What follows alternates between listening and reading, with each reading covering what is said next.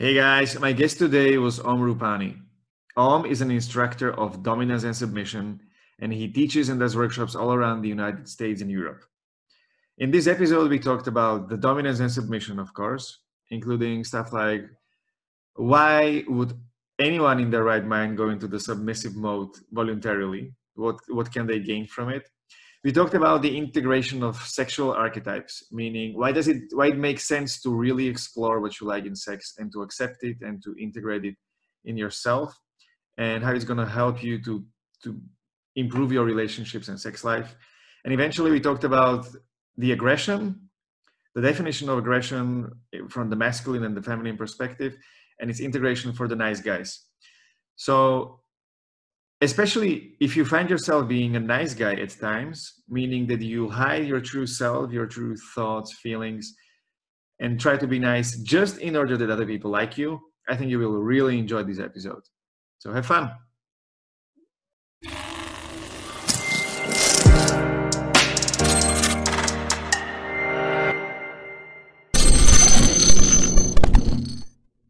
When it comes to dominance and submission, I think what comes up mostly, or what came up for me in past, was that the dominant position is always the winning position.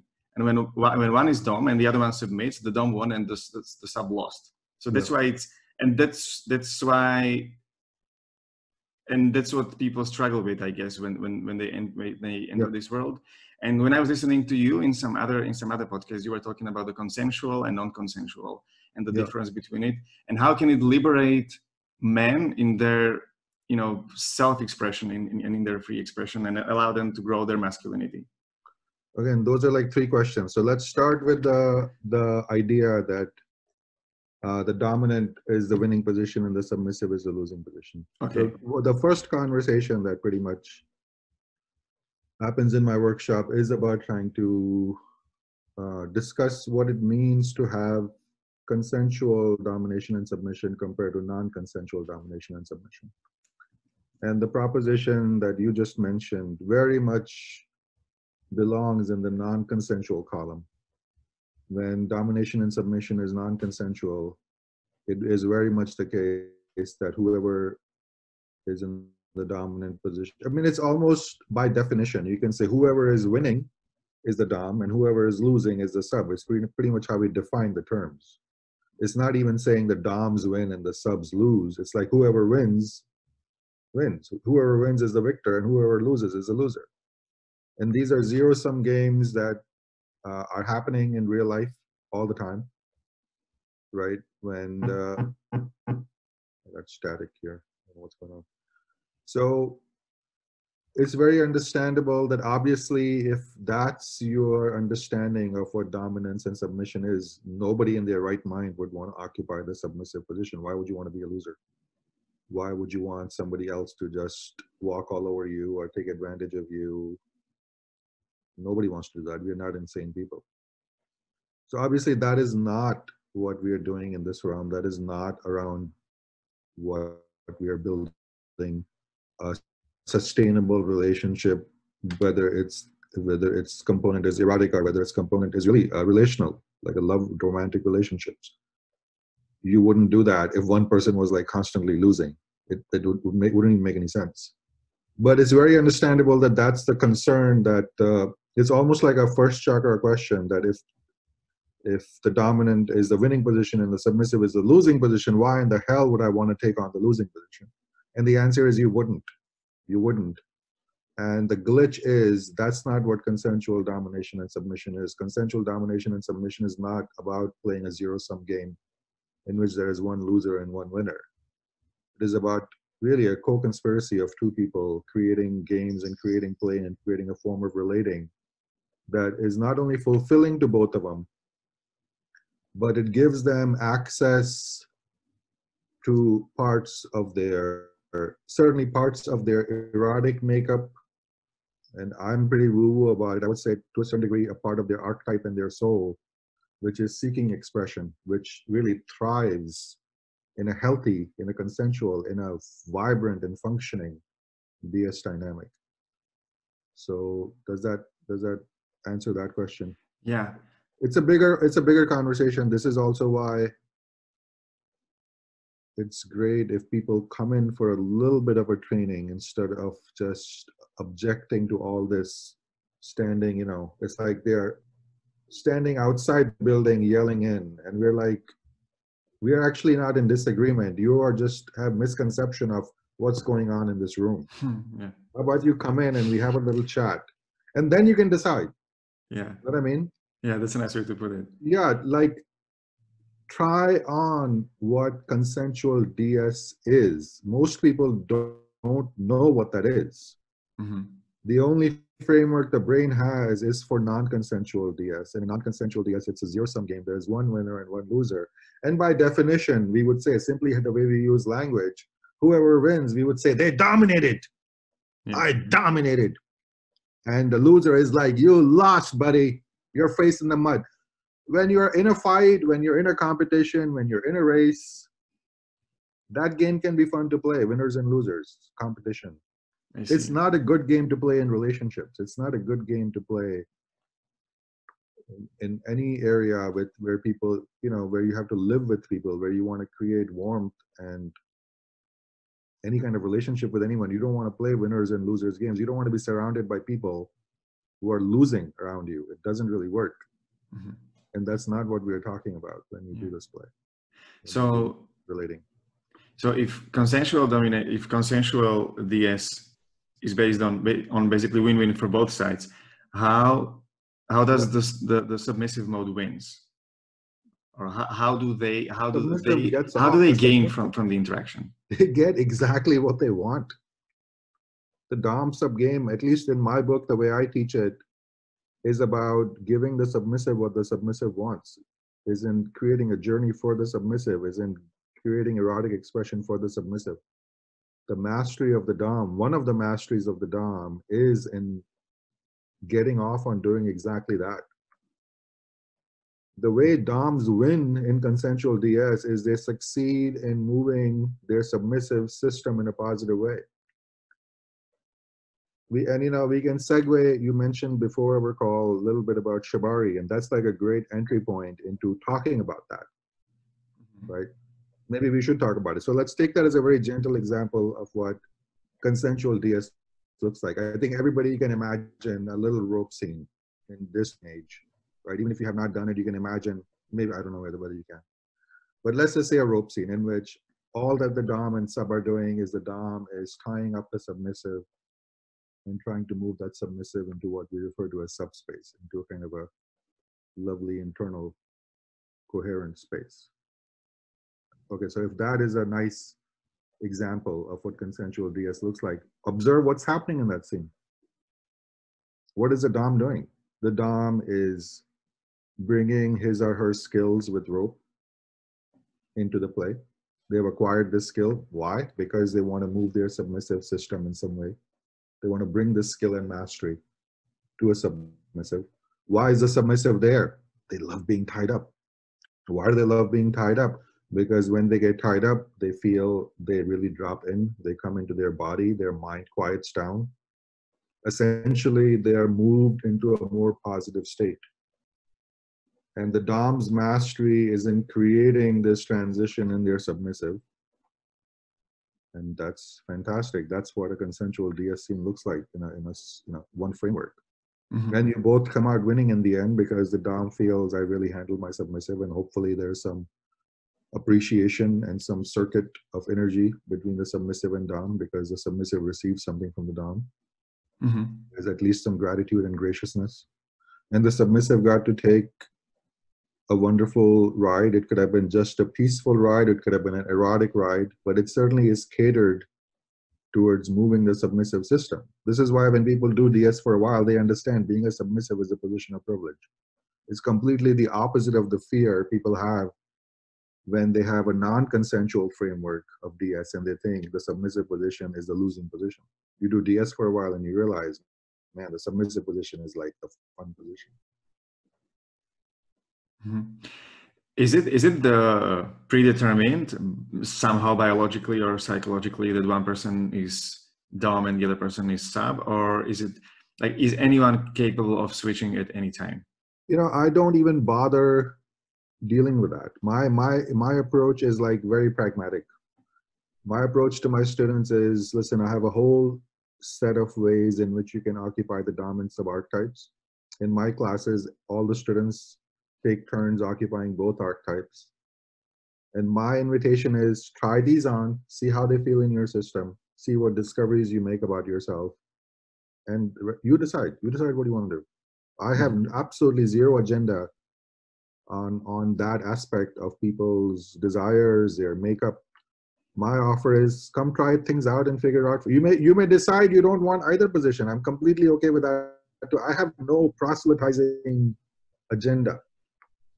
It's more of a sharing thing. This has really worked for me. I think this has been an amazing discovery. The places people can go to in a consensual domination and submission dynamic. I think it can be a lot of fun. I think it can create a lot of warmth and love between people. So I'm like, I'm doing this. And I'm like, I found something and I want to share it.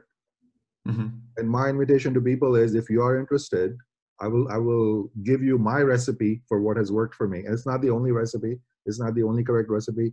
There are many amazingly brilliant teachers and thinkers and practitioners of dominance and submission. And none of us probably agree with each other 100%. And I'm completely okay with that. I'm going to share with you what has worked for me. You try things out, and the rest is entirely up to you. What works for you, what doesn't work for you, that's your soul inquiry. I have no say in that. I really don't care, quite frankly. It's too much to carry for my students. I'm too lazy as a teacher and a dom. I don't want to carry that much. I'm like, you come into this, you try things out, you see what works for you, and you take it and get the hell out. I don't really care afterwards. To me, it was quite difficult to imagine until you mentioned in one podcast the analogy with the dentist. That when someone comes to a dentist, you basically submit to the mastery and to the skill of the dentist, and the dentist from a down position is adjusting your mouth and your teeth, and both parties are winning. Well, it's a really not a great example. Going to a dentist isn't really fun. But I'm not sure which podcast I spoke that in. I have a feeling, I don't remember it, but I have a feeling there must have been more in the context of that. But yeah, it was in context of masculinity and mastery, but I related that to the DS as well. Right? Well, I think good DS scenes are a lot more fun than a visit to a dentist. But the part about surrendering to somebody's mastery part is correct, and we do that all the time. Yeah. Because we feel they can benefit from it, because we feel the mastery can serve us in some way. Yeah. Right. So I don't remember talking about the dentist analogy, but if I were to push that analogy, I would take it in this context, which is, there are times in DS play and more advanced DS play, what the practitioners would refer to as edge play, where you in fact are entering areas in your psyche and maybe doing things to your body that on the surface may look painful, that may look uncomfortable. If you watch people do humiliation play, you may be shocked. You're like, why are they doing this to each other? Maybe as much as if you see somebody receiving heavy impact play, you're like, why is that person asking for that much pain? Okay. So maybe from the outside, it may look crazy to you, but if you're on the inside, you're doing it consensually because you know that there are, sorry, my cats always interfere. I hope you don't mind. They love the keyboard. But if somebody understands that they need to go deeper into pain, or they even need to go deeper into humiliation because there are pieces they need there, there's freedom that's waiting for them there, there's turn on that's waiting for them there, and then they surrender. Consensually surrender, not only surrender, really request it of their dom that they take them into those darker places. So that part of it may fit better with like the dentist analogy, where you know this is going to be unpleasant. This is going to be unpleasant, but I trust this person. They know my system better than I do. Part of me, I can't fix this, right? They can, and it may be difficult. It may be painful. This is going to be a very unpleasant hour or 90 minutes. But it's got to be done. And I know it's benefiting me overall. I'm doing this for myself, roughly. So that part of it, maybe if you extend the analogy in that direction. But I mean, for moment to moment, hopefully every scene should not feel like you're sitting in the dentist chair, because there's a lot of softer and more fun reasons to do it. It's not always about going into something difficult or challenging, but it can be part of that. Yeah. What are some of the psychological benefits your students claimed having from entering and having DS experience? If there is such thing, I mean. I think there are many of them.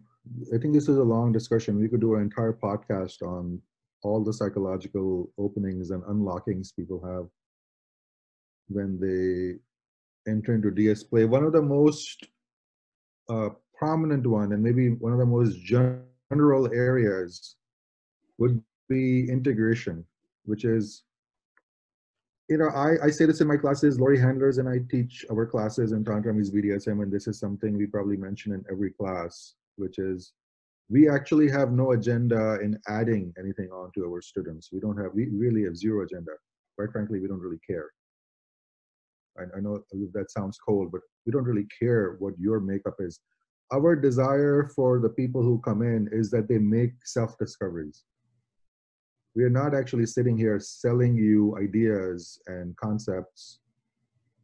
The goal is for you to discover parts of you that already exist that may be disintegrated from your persona, from your personality, from your identity, from your day-to-day living, because either you have buried those desires because you find them inconvenient or something to that effect. Basically those parts are not, and conventionally we call this your shadow. That's how I define the shadow, not as some dark bugaboo in the closet. It's like these are parts of you that already exist in you, but they're uncomfortable for your persona, for your personality to integrate, right? You don't want to admit you get off on this thing, so you're pushing it aside. And because you feel if you integrated this, if people saw you doing this, they would judge you, they would think you're a bad person, they would think blah, blah, blah. Mm-hmm. So you divide yourself, you hide this part of yourself. And one of the biggest, actually one most wonderful things that can happen is people find a way to integrate those parts.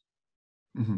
People find a way to bring those parts into their whole, and they are more whole and they're more coherent. Quite frankly, they're happier when they do that, because it takes a lot of energy to realize I have this turn on, I have this curiosity, I have this fantasy. You keep reading it or watching porn, you're masturbating to it, but you don't want anybody to know I get off on this thing.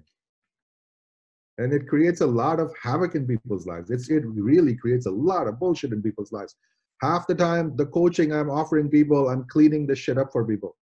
Because this is what they will do. This is what they'll do. Let's say a woman discovers her turn on with DS play. Let's say she discovers her turn on with submission. Let's say that she discovers her turn on that when she's spanked or her hair is pulled or she's called X, Y, and Z. Wow, it's fireworks in the sex department. She knows she gets off on it, but she doesn't want to admit it, right? She doesn't admit it to herself. She doesn't bring it up with new lovers.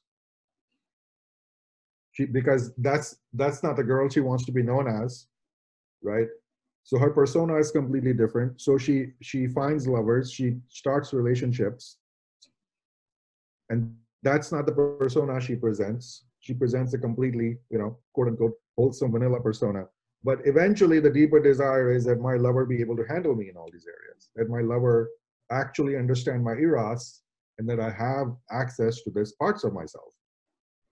So in the middle of the relationship, the woman will start to drop hints or poke the guy, trying to get him to dom her, to handle her. And this often ends in disaster because the guy is the wrong guy. The guy or she attracted is not ready to handle her in all those areas. It's really a bait and switch women are pulling. Why? Because their true desires are in shadow. Yeah. They're not putting it up front saying, listen, these are my desires. Can you handle me here?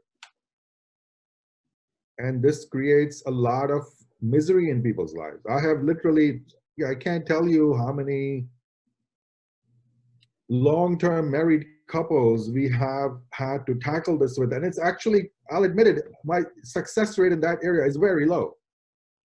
It's like one of the biggest challenges I haven't been able to hack. When long-term couples come to me, and usually it's always the women who halfway through, not halfway, whatever, into their relationship, says, I have these desires, I need you to dom me, I need you to do these things. And the man is like, what the fuck? Who are you? This is not who we agreed we were going to be together. I don't have any training in this. I don't understand your desires in this. And by the by, my entire culture is telling me that to be the kind of man you're asking me to be is absolutely horrible. Yeah. That men should not treat women like this in any circumstances. So what the hell is going on here?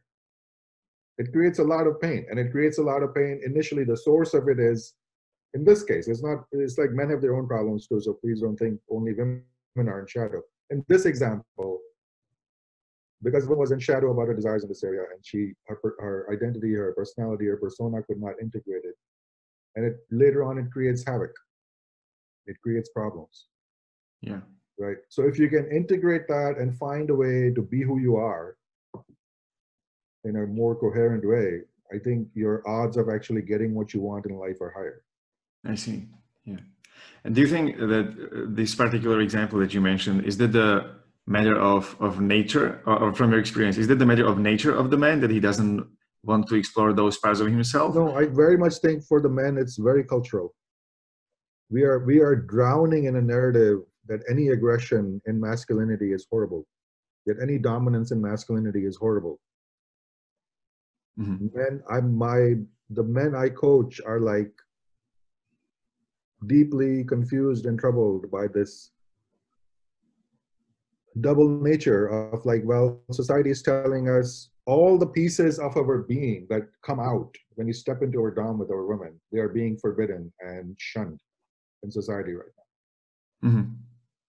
And so they are also deeply confused, like, of how to integrate, because they haven't had the chance to integrate that in a nice, smooth way in their system either.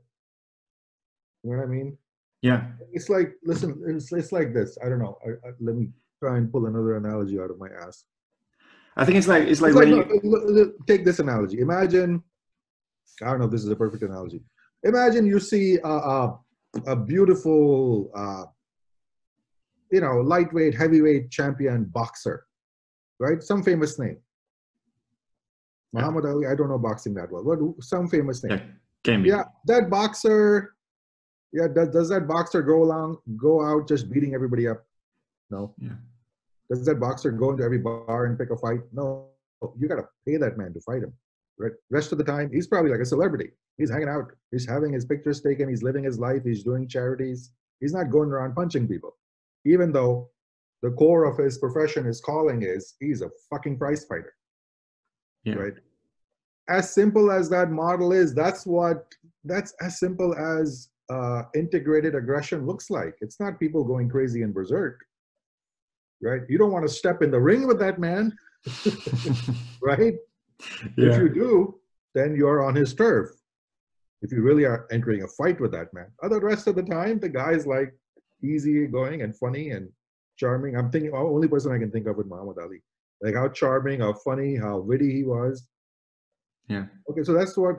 But if you forbid boxing in a culture, if you forbid no man should ever hit any other man, there should be no physical violence in our culture. Men should never even enter this energy of their aggression with each other under any circumstances. You're actually going to create men who are completely imbalanced about their aggression. Yeah. Those men are more likely to go to a fucking bar, drink out of their fucking heads, and then let loose and end up in the hospital or the morgue. Because their entire aggression has been pushed into the shadow. And nothing ever gets pushed back permanently. It's going to find a way to leap out at some point. When it does, it's going to be a goddamn mess. Yeah. Right? Osho used to say this thing. It's very, very, very poignant to this point. Osho would say, I have met some of the most peaceful men I have met have been butchers and hunters. Mm. Why? Because they don't make a big deal out of killing. And they're not rampant murderers. They're not going around just shooting everything in sight. They actually love the animals. They're very reverent towards it. They're not crazy people. They don't kill more than necessary. They use everything they kill. They understand, okay, if you're going to eat meat, this is how it has to be done. And they Yeah. actually can be very, almost, they can bring an element of sacredness. And I would see this in India. India is a lot vegetarian, but we also eat meat. But I would go with my father to the markets, and back then, at least there weren't any refrigerations. Animals were in the back, and if you wanted something, they would literally put the animal out, especially if it was a chicken, clean things in front of you and hand it to you. Everything was done that day. Mm-hmm. And I would feel the solemnity, the ease. I grant you, not every butcher, not every hunter is like that, but there is a possibility there that if you integrate this, you don't have to be crazy and berserk about it. Yeah. But the trouble I'm running into with my men is they have been told any aspect of your aggression, if it comes out, is horrible. Yeah. So they actually are having a harder time integrating this and finding ease with it. To the point where it's literally absurd, to the point where their wife and girlfriend is sitting next to them and saying, please spank my ass. And the boy says, I can't hit women. Okay. It's sad. I mean, and woman is saying, if I don't get what I'm longing for in this dynamic, including some spanking, let's just leave it at spanking, it's pretty PG rated, I have to go find it elsewhere. And the men are basically sitting on their hands and saying, I can't be the guy who hits women. Yeah. And I think that's where things have gone. They become non-functional between men and women in that department. Yeah. And do you think this integration of masculine aggression, when it happens in one area, it starts to spill over in the other? So for instance, it doesn't really matter if you go into boxing or BDSM. Once you start to discover this, like once men start to discover this inner aggression in me and allow myself to come it out and just do it somewhere in a consensual and controlled way, it automatically spills over to the areas with women, for instance, and business, I would let's say say. it's the opposite. I would say it's the opposite, that when something is in shadow, it comes bursting out randomly. That when you have integrated it, you actually are in charge of it. I don't think, then you have it and it doesn't have you. When you push it in the shadow, it has you and you don't know when the monster is coming out. This is the essential geometry of what shadow looks like. This is the archetypical story of Dr. Jekyll and Mr. Hyde. Yeah, I think I meant something else. What maybe I didn't ask it in the right way. What I meant is that like there's only one aggression as a concept or some virtue inside the person, and it doesn't really matter in which way you integrate it. Once you integrate it through boxing, you can allow yourself to use this aggression proactively in a controlled way in other areas like business, women, and so on. This is what I meant. I don't think it's automatic. I don't think it's automatic, but I think it certainly is an easier segue from one area of your life to another. I don't think it's automatic. I'll tell you why. Easiest example of this is I have coached soldiers, and they still can't handle their women. I see. So yeah, I'm talking about badass people. I'm talking about people who are courageous beyond what I'm capable of doing. People who have been in battle, they've been tested, and they've been amazingly courageous and powerful in those areas, and they've done very brave things, fearless things, and yet they are not able to integrate that part of themselves in their eros, because again, if anything, they create the narrative that they may bring the same havoc into their relationship that was present out in the battlefield. Yeah. They want to separate that part of themselves. They want to reserve their aggression for the battlefield.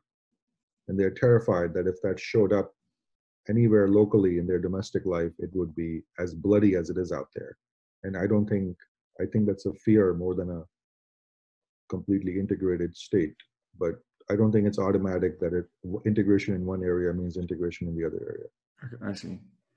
And I think this suppressed aggression is one of the basic traits of what Dr. Glover calls a nice guy. They never allow themselves to show their aggression because they just want to be nice, whatever it takes. Yeah. Do you have any? Could you tell that there is like one common thing that's really helpful for nice guys move out from this narrative, to somehow push Yeah, through it? Sure. I have one great piece of advice to nice guys, which is stop lying. Nice guys are full of shit. They're full of shit because they are constantly in a persona. It's not that they're not feeling things or they don't have aggression. They're just suppressing it all the time. And suppressing it all the time, especially when you are presenting yourself, especially to a woman, you're lying. You're essentially lying about who you are. Stop doing that. It's really a bad form. It's a good general advice for masculinity in general. And what is your fear in there? Your fear is I'm going to be disliked for who I am. Take that chance. I think it's a core piece of masculinity. Be who you are and take the risk that some people are going to dislike you for who you are. Don't go out seeking fights. You don't have to go the extra mile to be an asshole or piss anyone off. But if you genuinely are this person and you are in harmony within yourself, if you are in disharmony within yourself, then first come into harmony. First, be a kind of person that you feel, I think I'm a pretty good human being. I feel pretty good about who I am as a person. If you're not in that space, then do your own work first. But if you have found that harmony, then be who that person is, be who that man is in the world. And if some people dislike you for it, that's just the way it goes. That's just the way it goes. If you're completely invested in nobody may ever think badly of me, I think those are the people I trust the least because they basically, I don't know who they are. They don't show me who they are because they're managing my perception of them constantly. They're trying to control how I think about them by not showing me who they really are. Yeah. And I don't trust that. That puts up a red flag in my head. Yeah. That's the guy I don't want to turn my back to, as harmless as he may look. That's the guy I don't trust. Compared to a big, loud guy, opinionated guy, I'm like, I know who that guy is. I know where he's coming from. Yeah. I know how to stay out of his way. I know how to engage him, and I can make the decisions about him face to face. I don't need to worry about that guy. I'll see him coming. Yeah. Makes a perfect sense. I wonder how do you handle the objections that people have? Because that's the objection that would come in my mind probably. If there are some things that you have been hiding for, let's say, 20 years because they couldn't be accepted with your parents and the society when you were younger, and suddenly you get an advice, just don't lie. Like there's this, like it's not just fear of not lying, it's like fear of losing the whole existence because like such a huge thing may leak out. And so it is. How do you manage this? There's a balance piece of, there is such a thing as discernment. I don't walk into a room and tell people I teach workshops in BDSM and blah, blah, blah. Because that also is like not having social skills. I don't think the two are equivalent. I can be integrated in my own desires and know who I am. It doesn't mean I'm walking around carrying a sign about who I am and pushing that in everybody's face. I don't want to do that either. That's like really impolite. But I don't think one automatically means the other. I'm not saying be in everybody's face about who you are. But if you're going to ask me, oh, what do you do? I'm going to tell you. And if you ask me further about that, as you are here, I'll tell you. I don't want to be in shadow to that point. Doesn't mean I go around pushing who I am into everybody's face. I'm actually a pretty introverted person. I don't think one means the other. And if there are cases where you're like, listen, I don't think my family can handle this part of me, exercise discernment. Not everything is for everyone. There's a very big difference between saying, listen, I need to make sure this part of my life doesn't overlap with my work environment, with my colleagues, blah, blah, blah. I'm completely fine with that. I'm completely fine with having a kind of an area of privacy around this exploration. But within the zone of privacy, you should know who you are. Yeah. That's the core piece. I'm not saying be loud in the world. I'm not, that's not the advocacy. Know who you are. And if you know who you are, then that is lovely to find community. Find your people. Yeah. This is the thing I talk about I talk with I talk about with guys when it comes to dating, that they don't need to tell any pickup lines, any learned things, any manipulation, because that's pure manipulation, just hiding behind some words which are fake. So the only thing you need to say is the truth. Just go there and tell the truth, what you really think and what you really mean. What gets difficult sometimes is that they suppressed their real desires and thoughts and feelings so deep that they are struggling with pulling them out actually on the surface and getting and knowing what the truth really is. Right. So what would be your advice for this, like when it comes to like easy things, like or like little things like dating, or I mean I don't mean little things, but like simple things. My advice to men, and I grant you, I'm a straight man. I advise mainly. My work is mainly in man-woman relating, but I think so. I'm going to speak in that reference, especially as men going out on dates with women, men trying to make an impression on women. Within the man-woman context, I consistently tell the men I'm coaching, women are built to figure out who men are. Women are walking lie detectors for men. Good luck lying to them. Good luck trying to fool women about who you are as a man. Their evolutionary arc, their survival depends on figuring out who this man is before they decide to bond with him, before they decide to commit to him. So it is actually not a great zone to enter into saying, I'm going to fool this woman. It's really not it's, you can succeed at it. There are men, there are very skilled people, that can be almost border on narcissistic and sociopathic, and they're amazing at just creating a persona that people buy. But it is not a great way to live, in my opinion. That's the extreme end of it. And even at the non-extreme end of it, if you're working so hard to present a false persona, once again, so the woman across from you will like you today on this first, second, third date, but the persona you're presenting is not in congruence with who you really are, you are just setting up disaster, because women will figure out who you are soon enough. They're built for it. They're constantly observing you, and they will constantly notice discrepancies between what you say and what you do and who you are, and you won't be able to lie to them for too long. So it's a really bad game to play. It's an inefficient game to play. It is not good for your soul as a man to play that game. Yeah. So by all means, present yourself well, be charming and be as charming and appealing and whatever, but don't lie to that degree. Don't present a false persona. Don't try to be somebody you're not. It won't work anyway. It is a thing that destroys the relationship after a certain point, where people figure out who you really are, and I think things are not going to work at that point. I mean, what's your plan anyway? You're planning on maintaining a false persona for 6 months, a year, 2 years, 3 years, 5 years with this woman? What's your long-term plan? Or are you only presenting a false persona just to get laid tonight? If you are, I'm not your guy. Go deal with pickup artists on how to just get the first lay. I don't have any particular interest in like helping men do that. I don't think it's a great game for men to play, to like present a false persona just to seduce and then move on to the next one. It's really not what I'm interested in or what I'm teaching. And if you're interested in creating real relationships, then you got to show people who you are and then let them decide. And it's just more efficient that way, quite frankly. Yeah. Less to clean up afterwards. Yeah.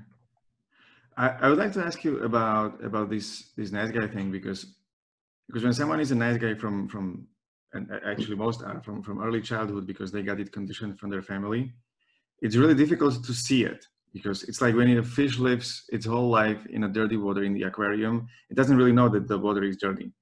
So what are the social / cultural narratives that they've been told to, that they are believing unconsciously, not really being aware of it, and really holding to them tightly, that's preventing to be real and to live a real lives?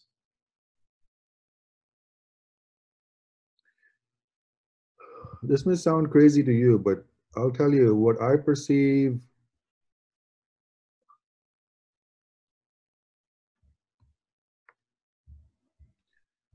All right. This answer is going to get me in trouble more than any questions about DS. This is what I'm observing. I think single motherhood is playing a huge part in this. I think boys being raised by women only is playing a big part in this. I think boys who are raised only in a feminine environment are more susceptible to the disease of being a nice guy. I think women alone do a lousy job of raising their sons.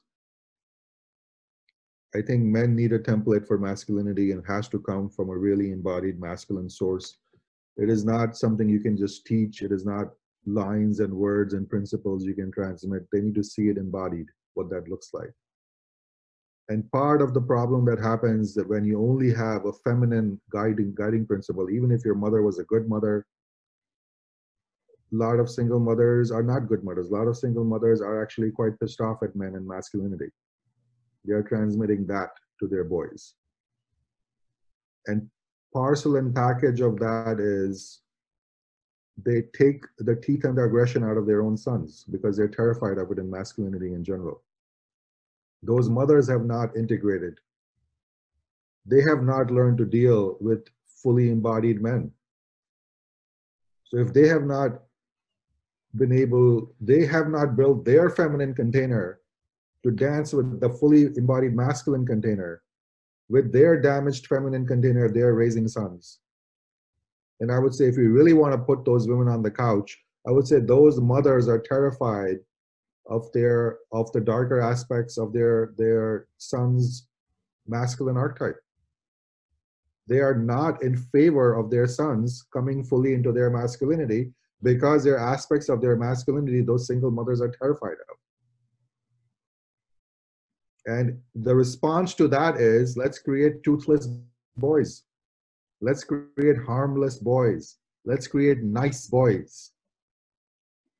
And mind you, there's nothing wrong with boys being nice. There's nothing wrong with boys being gentlemen. There's nothing wrong with boys being amazingly civil and lovely and soft and being in touch with their emotions. I believe all those are completely genuine aspects of an integrated masculine archetype. But then this becomes a shadow piece. You're so terrified of masculine darkness and aggression. You haven't learned to dance with it yourself. And so you bleed it out of your sons. You beat it out of your sons. You pour enough disapproval into their systems till that part of them quiets down and they think, well, this part of my masculinity is really not good because all my mothers, sisters, and teachers are also surrounded by women, are telling me these parts of masculinity are toxic. What do you get? You get nice boys who are in shadow about their darker masculine aspects. So there are like layers and layers on why this is happening. Anything that is happening at a cultural scale can't be an accident. You know what I mean? It's not coming out of one household. It's not coming out of one neighborhood. It's not coming out of one culture. This is a global problem at this point. I mean, how did that happen? It happened because boys are being raised by mothers, because the fathers have gone missing, because boys are not growing up with the template of a fully embodied man. A man who is capable of being dangerous, but who is not running around berserk. A father who can get angry. A father you should fear disappointing and angering if the father is sane, if the father is just, if the father is loving. But the father is supposed to bring solid boundaries, and you should know it is a bad idea to disappoint a good father. There are boundaries, there are limits, and beyond that, there are consequences. And there's a transmission that happens from embodied grown men to boys that simply has gone missing. And in the absence of it, you're creating toothless boys. You're creating harmless boys. And what is the darker end of that result? The boys that these single mothers are raising are unattractive to their peers. The women, the girls don't want those boys. And it's a mess. It's kind of a mess, but it is not coming out of nowhere. Not being able to integrate all aspects of masculinity is like the core pandemic in our society right now. And it has many symptoms that come out of it, and the nice guy is one of the bigger symptoms. Yeah. I think for the nice guys who are, or for the guys who identify themselves as nice guys listening, I think it can be difficult to imagine that they even have this aggressive part within themselves, because they say that they're proud of never freaking out, never yelling, never shouting, never being angry. So when you tell that every man has this part within themselves, for them it can be kind of hard to believe. What would be your advice to them, or how would you treat this? I think we need to actually take a step backwards and reframe aggression, because we keep thinking aggression is a masculine quality. And I think that is a really bad premise to start with, right? I'm a big fan of Jordan Peterson, and Jordan Peterson has talked about this. And again, he's not talking out of his ass. First of all, the man is brilliant. Second of all, the man is a scientist. Everything he talks about is backed up by science. And one of the things he points out many times over is men and women have the same quantity of aggression in their system. It is absurd. It is ridiculous, Pollyannic to think women don't have any aggression in them. Are you fucking out of your mind? Women are fucking killers as much as men are killers. But we are built differently, and our aggression comes out in different ways. With men, it may come out physically because we're physical creatures. With women, there is as much aggression, and it comes out and can be as cutting, as destroying, as dark as any masculine violence, physical violence. Women are masterful at destroying reputations. They can set entire houses on fire simply by their talking. Their words are their knives. Their ability to convince people and create consensus against somebody. That's how they wage war. They don't pick up clubs, because if they did, they would lose those fights most of the time against men. But they're amazingly efficient at destroying men by destroying their reputations.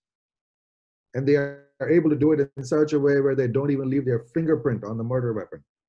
You won't even know where the rumor started. You won't even know where the initial thing came from, where the initial arrow came from. And before you know it, men are destroyed in their honor, in their respect, in their public opinion. So let's back up a little bit. Let's back up a little bit and stop thinking that aggression is a something that God only gave to men, and we are just struggling to deal with it. You really want to deal with the darkness of aggression, you really have to deal it everywhere. But men's aggression is outbound. It's extroverted. Yeah.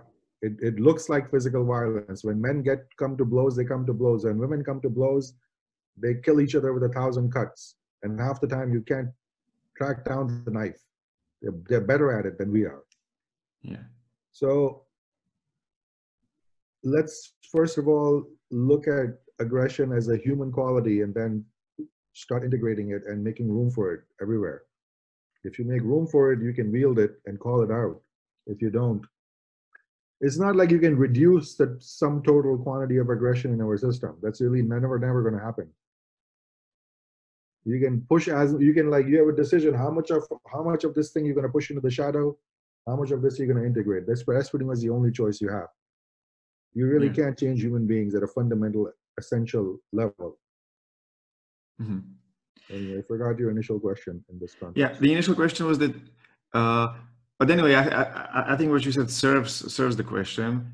But the initial question was, how can men who have really suppressed their aggression, how can they start to even believe that there is aggression within them if they never had experience of it before? The gentlest advice I would have for them, if they were actually coming in to do my work, would be do emotional release work. Emotional release. Laurie Handlers is brilliant at teaching people emotional release, at moving the system. And this is great for like releasing old pain. It's great for releasing old trauma. It's great for releasing whatever is stuck in your system. So instead of telling you or giving you any wild, crazy advice of go and do this in the world, no, just deal with your own system first. Move your own system, do emotional release, do bioenergetics, move your own emotions, and it'll dislodge things, because it takes a lot of energy. If there is some real aspect of you that you have put a cork in, right? It takes a certain amount of life energy to keep that cork in place. And techniques of bioenergetics, techniques of emotional release, even if you do Osho's dynamic meditations, they can move these things. They can start to move these things. So you can finally start to feel things, feel emotions you have suppressed. To me, men suppressing their emotion, their aggression, physically, like somatically, is not any different from, let's say, somebody close to you died and you haven't grieved properly. So the grief is stuck in your system. I think all emotions kind of work the same way. Something is inconvenient or too difficult to deal with in the moment, so we bury it. So release it. Integrate as many of your stuck emotions as possible. And to me, if you have worked so hard to suppress these parts of yourself, give them some room to breathe, let them come out, and then you feel yourself what you've been hiding from yourself. You feel what you haven't dealt with. Do your own work, integrate it, and the more integrated you feel, it's almost like the more ready you are for company, the more ready you are to enter into a relationship. If you are filled with all these suppressions, it's going to come spilling out in your relationships later on. You're going to be more of a mess. Yeah. This is like one of the core aspects when I do coaching for men. I have kind of divided into 4 or 5 modules, and the first one, primary one, is self-integration. You have to clear out your own system. You have to find out all the places where you have divided yourself. It's pointless to give you relationship advice. It's even pointless to teach you DS play, because if you do DS play while you're completely disintegrated, you're just going to create a mess. It's just going to magnify what's already there, right? Say it again. It's just going to magnify what's already there. It's going to, the thing that's already there is going to come bursting out at really the most inopportune times. And you're going to create a mess oftentimes. Are you going to project it? That's the worst scenario, where what's in you, you're going to project it outside. It's your aggression, but you will project it on outside and say the other person is being aggressive. And it can become, yeah, that's how shadow projection works. Jung did brilliant work on this. So it's something to really watch out for. Yeah. So you also noticed and you spoke about the feminine aggression, and about the words play and what they can do with words. It's quite obvious how men can integrate their aggression through physical activities like boxing, or anything where they can give their aggression space. What can you do, or what can women do to integrate this kind of aggression you talked about? I mean, awareness, really. See, we have lost this conversation is going to sound really, really old school, but I think we need to bring in some of the old virtues. This is, here's the thing. If you actually are wise enough to realize how aggression works in both men and women, you can introduce cultural aspects, familial aspects that help integrate these parts. So a simple example, let's say a boy comes into his teenage years and he grows big. All of a sudden, yeah, we all happen to all of us, a growth spurt. All of a sudden, you're a lot stronger, right? You're a lot stronger than your sisters. All of a sudden, you're a lot stronger than your younger brothers. And if you use this strength and you just start beating people up, right? Your teachers, your mother, your father, they're all going to grab you by your neck and say, no, we don't do that. Just because you can beat someone up doesn't mean you beat them up. You don't just go using your strength willy-nilly on people. In fact, use your strength to protect your sisters and your little brothers, right? Use it for good. Use it honorably. Strength, you've been given physical strength all of a sudden, going from a boy to a man. Use that strength judiciously. Use it wisely. Use it to protect. Use it to do physical labor. Use it to get things done. Use it to be useful to your tribe. Use your strength well. We know you can use that strength towards destruction, but don't use it towards destruction and bullying and creating misery in the world. Use it in a positive, constructive way. Women can be amazingly magical in the way they use their words and the way they impact the people around them. They can create cohesion. They are really amazing at being in touch with what's happening in the emotional lives of people around them. So that quality in itself is not evil, but it has the potential for evil, just as physical strength. Women can be the glue of a tribe. Women can be the glue of a family because they understand where the emotional tight spots are. And if they use their powers well, they can create more harmony. You understand? Yeah. They can tell a husband, listen, I think that argument you had with your brother last time is still lurking. I think you guys should go out, have a few beers and clean it up. Women are amazingly good at bringing that intelligence to their men. And they can create harmony in families. They can create more harmony in their tribe. They can clean up where the crap is. Or they can use that same insight, that same capacity, that same emotional intelligence, and sow poison around them. They can go send one word here to this woman, a hint, and they are fucking ingenious at that. They're truly ingenious at that. They can really destroy lives without leaving fingerprints, just hints and insinuations. And what did we have in the old days to prevent this poison, to prevent this dark aspect of the feminine intelligence? We had an ethic against gossip. It was a very strong ethic. It sounds very quaint today to say don't gossip. Few decades ago, going back hundreds of years, not gossiping was really a core ethic. Any church, any sermon, any teacher, any spiritual leader would advise people, especially women, don't gossip. Don't use your word frivolously. Don't use your word poisonously. Don't spread rumors. That's all it takes. Oh, I heard that guy is fucking around on his wife. I can't confirm it. I heard it. Before you know it, every fucking woman in the tribe heard it. That guy's fucking around on his wife. That guy cheats on his taxes. That guy does and does. Before you know it, that guy's dead in the tribe. Every woman will go tell her man, oh, I heard that man's not trustworthy. I don't think you should do business with him. It used to be a big fucking deal protecting our reputations because our livelihood, our place in the tribe depended on it. And women have the power to destroy those reputations. We know that. We knew that in the old wisdom. We still know it, but we've buried it. We've buried it to the degree where we are carrying moronic placards saying, believe all women. Are you out of your fucking mind? Lying is one of the darkest aspects of the dark feminine. Women are amazing liars. They're amazing at lying without leaving their fingerprint on the lie. They're amazing at changing public opinion around them without leaving their fingerprints on what they're doing. And if you do not acknowledge this aspect of the dark feminine, how they use their word for destruction instead of for creating harmony, you're an idiot.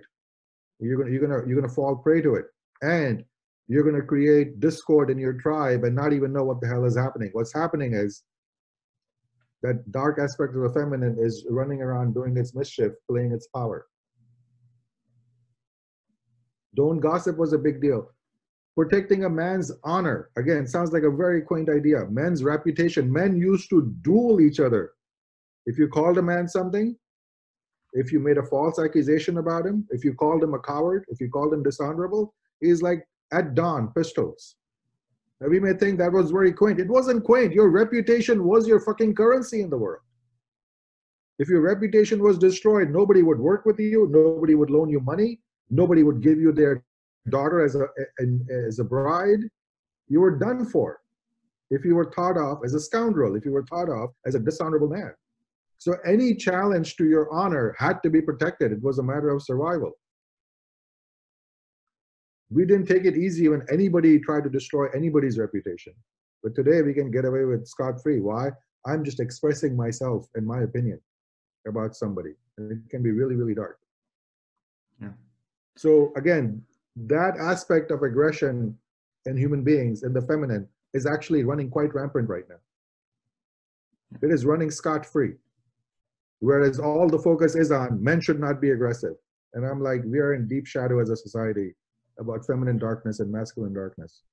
We have our heads above our asses right now. And the political environment is such that, the shit I'm saying here, I'm sure it's going to burn a lot of asses. People don't want to hear this shit. But try it out. Make your own observations. You don't have to believe me. It's Makes a lot of sense what happening you're saying, around you all over the place. It's the social media is like, it is like a goddamn boon to the dark feminine. Before they actually had to speak things with their own fucking mouths and still find a way to not leave their fingerprints. Today, you've opened up social media and they can literally just pour out their poison without leaving their fingerprints on it. And if you think that aggression is not happening, and who suffers most from this aspect of the dark feminine? Other women. It doesn't even reach the men most of the time. I would say at least 80% of the time, women are just destroying other women through their words, through their gossip. That's how they are climbing with their claws up the feminine hierarchies. Women have always done this. That bitch is higher than me in the hierarchy. Let me try and destroy her reputation and bring her down. Slut shaming is part of that. It really isn't about sex. It's like, what can I do to that woman to knock her down in the hierarchy so I can climb higher? I can use my words in a certain way. I can start a rumor. I can start a gossip. And girls younger and younger are suffering from this in social media, gossiping about each other, destroying each other's reputation. For the sake of if you have daughters, you should really be interested in this conversation because their mental health is really suffering because of this darkness, because of the way girls destroy each other online. That's aggression. That's complete, pure fucking aggression. And if you don't even have the stomach to call it that, you're not going to be able to address it in any real way. If you think girls are just all perfect and sunshine and rainbows, and they don't have this aggression and destructive power in them, you're naive. It's like, it sounds like when you say aggression, it's this like raw, I'll call it energy that's in you that's like wants to do something. And the moment you're in charge of it and in control of it, you can turn it into courage just by simply turning from win-lose to win-win, whether we talk about masculine or feminine, right? I think if you switch over to a win-win paradigm, that is like, it is a great marker. It's a great, if you're doing that, it's hard to do evil. If you're only playing win-win games, I think you are in the light, you are trying to create more love and harmony and functionality in your personal life, in your community, in your society. But you're not playing win-lose games with people. I mean, I got touched when you were talking about this, and it touched me on a deeper level because I never connected those dots so like in such a complexity, and you explained it very simply. So I think it's very important to say the next thing, which is like, I think this can even within some people, this can even create little fear of doing the wrong thing, and instead of really speaking out with courage, is trying to hold themselves back so that they don't do harm. So I think like win-win paradigm is a good way to frame this. It is, and I think the win-win paradigm is actually to explore it deeper and deeper. I'm going to bring this back to DS exploration. So people from the outside may observe things people are doing in the DS realm, and they can't compute it. They will think, let's say they see something more intense, like humiliation play, which from the outside completely looks like win-lose. But when you enter it and you realize, oh my God, these people are still playing a win-win game, that this is completely in agreement. There's actually deep love and friendship underneath the surface of what the scene looks like on top. That can be mind-blowing to people. That there is no win-lose games. If this dynamic is functioning, if your scene is working, it can't be a win-lose game. And if you're playing win-win games, your capacity to really dig deep into human eros and explore things and play with things can be so amazing, because you are kind of in a container of friendship and love and consent and play. Yeah. You know what I mean? So it's a great marker. It's a great marker. What games are you playing in life? And especially if in your intimate, listen, again, I'm not categorically saying win-lose games are bad games. To me, I'm very much on the chakra system. The games of the first center can often be win-lose games, like a direct competition, like a race. It's a win-lose game. There's going to be a winner, and it's great. You watch a soccer match, you watch a football game. We want winners and losers. It's fucking great. But it's a play, it's a game, it's an environment, it's a competition, and it makes us better. Nothing wrong with win-lose in a soccer match. Perfect. But if you're going to play win-lose games in your personal relationships, where if you win, your husband is losing, or if your husband wins, you're losing, if your husband gets a promotion and you're throwing a tantrum, or any other darkness like that is happening, that's disastrous. That's a goddamn misery. It's absolutely miserable when intimate partners are playing win-lose game. I talk about this over and over. If you feel your husband winning means you losing, or if your husband losing means you winning, you're fucked. I can't help you. Really, you're screwed. You better find a way to dismantle that structure in your intimate relationship. There is no rescuing from that. If you are ever happy when your partner is sad and miserable, your relationship is fucked. If you ever find yourself gloating when your partner is losing, clean that shit up. That's like at the basic level. If you don't stop playing those games, all the other education is fucking useless. It won't help. Change that mindset. Find a person with whom you win together and you lose together. When they win, you celebrate. When you win, they celebrate. And when they lose, you're like, man, what can we do to make this better? If you're not doing that in your relationships, you don't have a foundation. You don't have a leg to stand on. Don't come into DS play if that's the dynamic between the two of you. This is the most common disaster we have to deal with. And again, we have no solution for this. Men and women come to us where they've been playing win-lose games in their relationships, and then they come into DS play. And they cannot stop playing win-lose games within their scene. And I can't help you. This is completely disastrous. Doesn't really work. You know, one of the things that I had when I was learning Shibari was that when I was in the dominant position, I had this kind of guilt, like I'm doing something wrong. And I think this might come up I'm curious about your experience, if it comes up, that it's such an autopilot. It comes up all the time. It comes up all the time. So if it's such a strong autopilot, how do you stop it? And how do you stop it even without DS? Like, what can people do who find themselves being in the win-lose and seemingly unable to do anything with it? The best remedy for it is to keep turning, especially, I'm going to speak only in the DS context, especially in the DS context, as a Dom, as a man. Again, this is a common problem. This is all over the place. Where men feel guilty, where men are in shadow. The best marker for it is turn to your submissive and see if your submissive is in a good space, in a happy space with what you're bringing. And if they are in a happy space, you need to get over yourself. If you're doing harm, stop doing what you're doing. If you're not doing harm, and if you're creating love and turn on, keep doing what you're doing. The proof's in the pudding. If your mind keeps telling you being this way brings harm in the world, except when you look at your partner and in a scene, they're turned on and happy and saying more and more and more, please, then your the concepts in your head are where the error is, not in your living. To me, trust what's happening in your life. Trust what's happening in your relationship. Is your relationship better because you're stepping into your Dom? If the answer is yes, keep stepping into your Dom. I see. Okay. Thank you very much, for your time. Before we wrap up, I wanted to invite you to share, like, where can people follow you? How can they get to work with you? You can just go to my website, omrupani.org. All the information is there. I have classes all over the place. I have a book.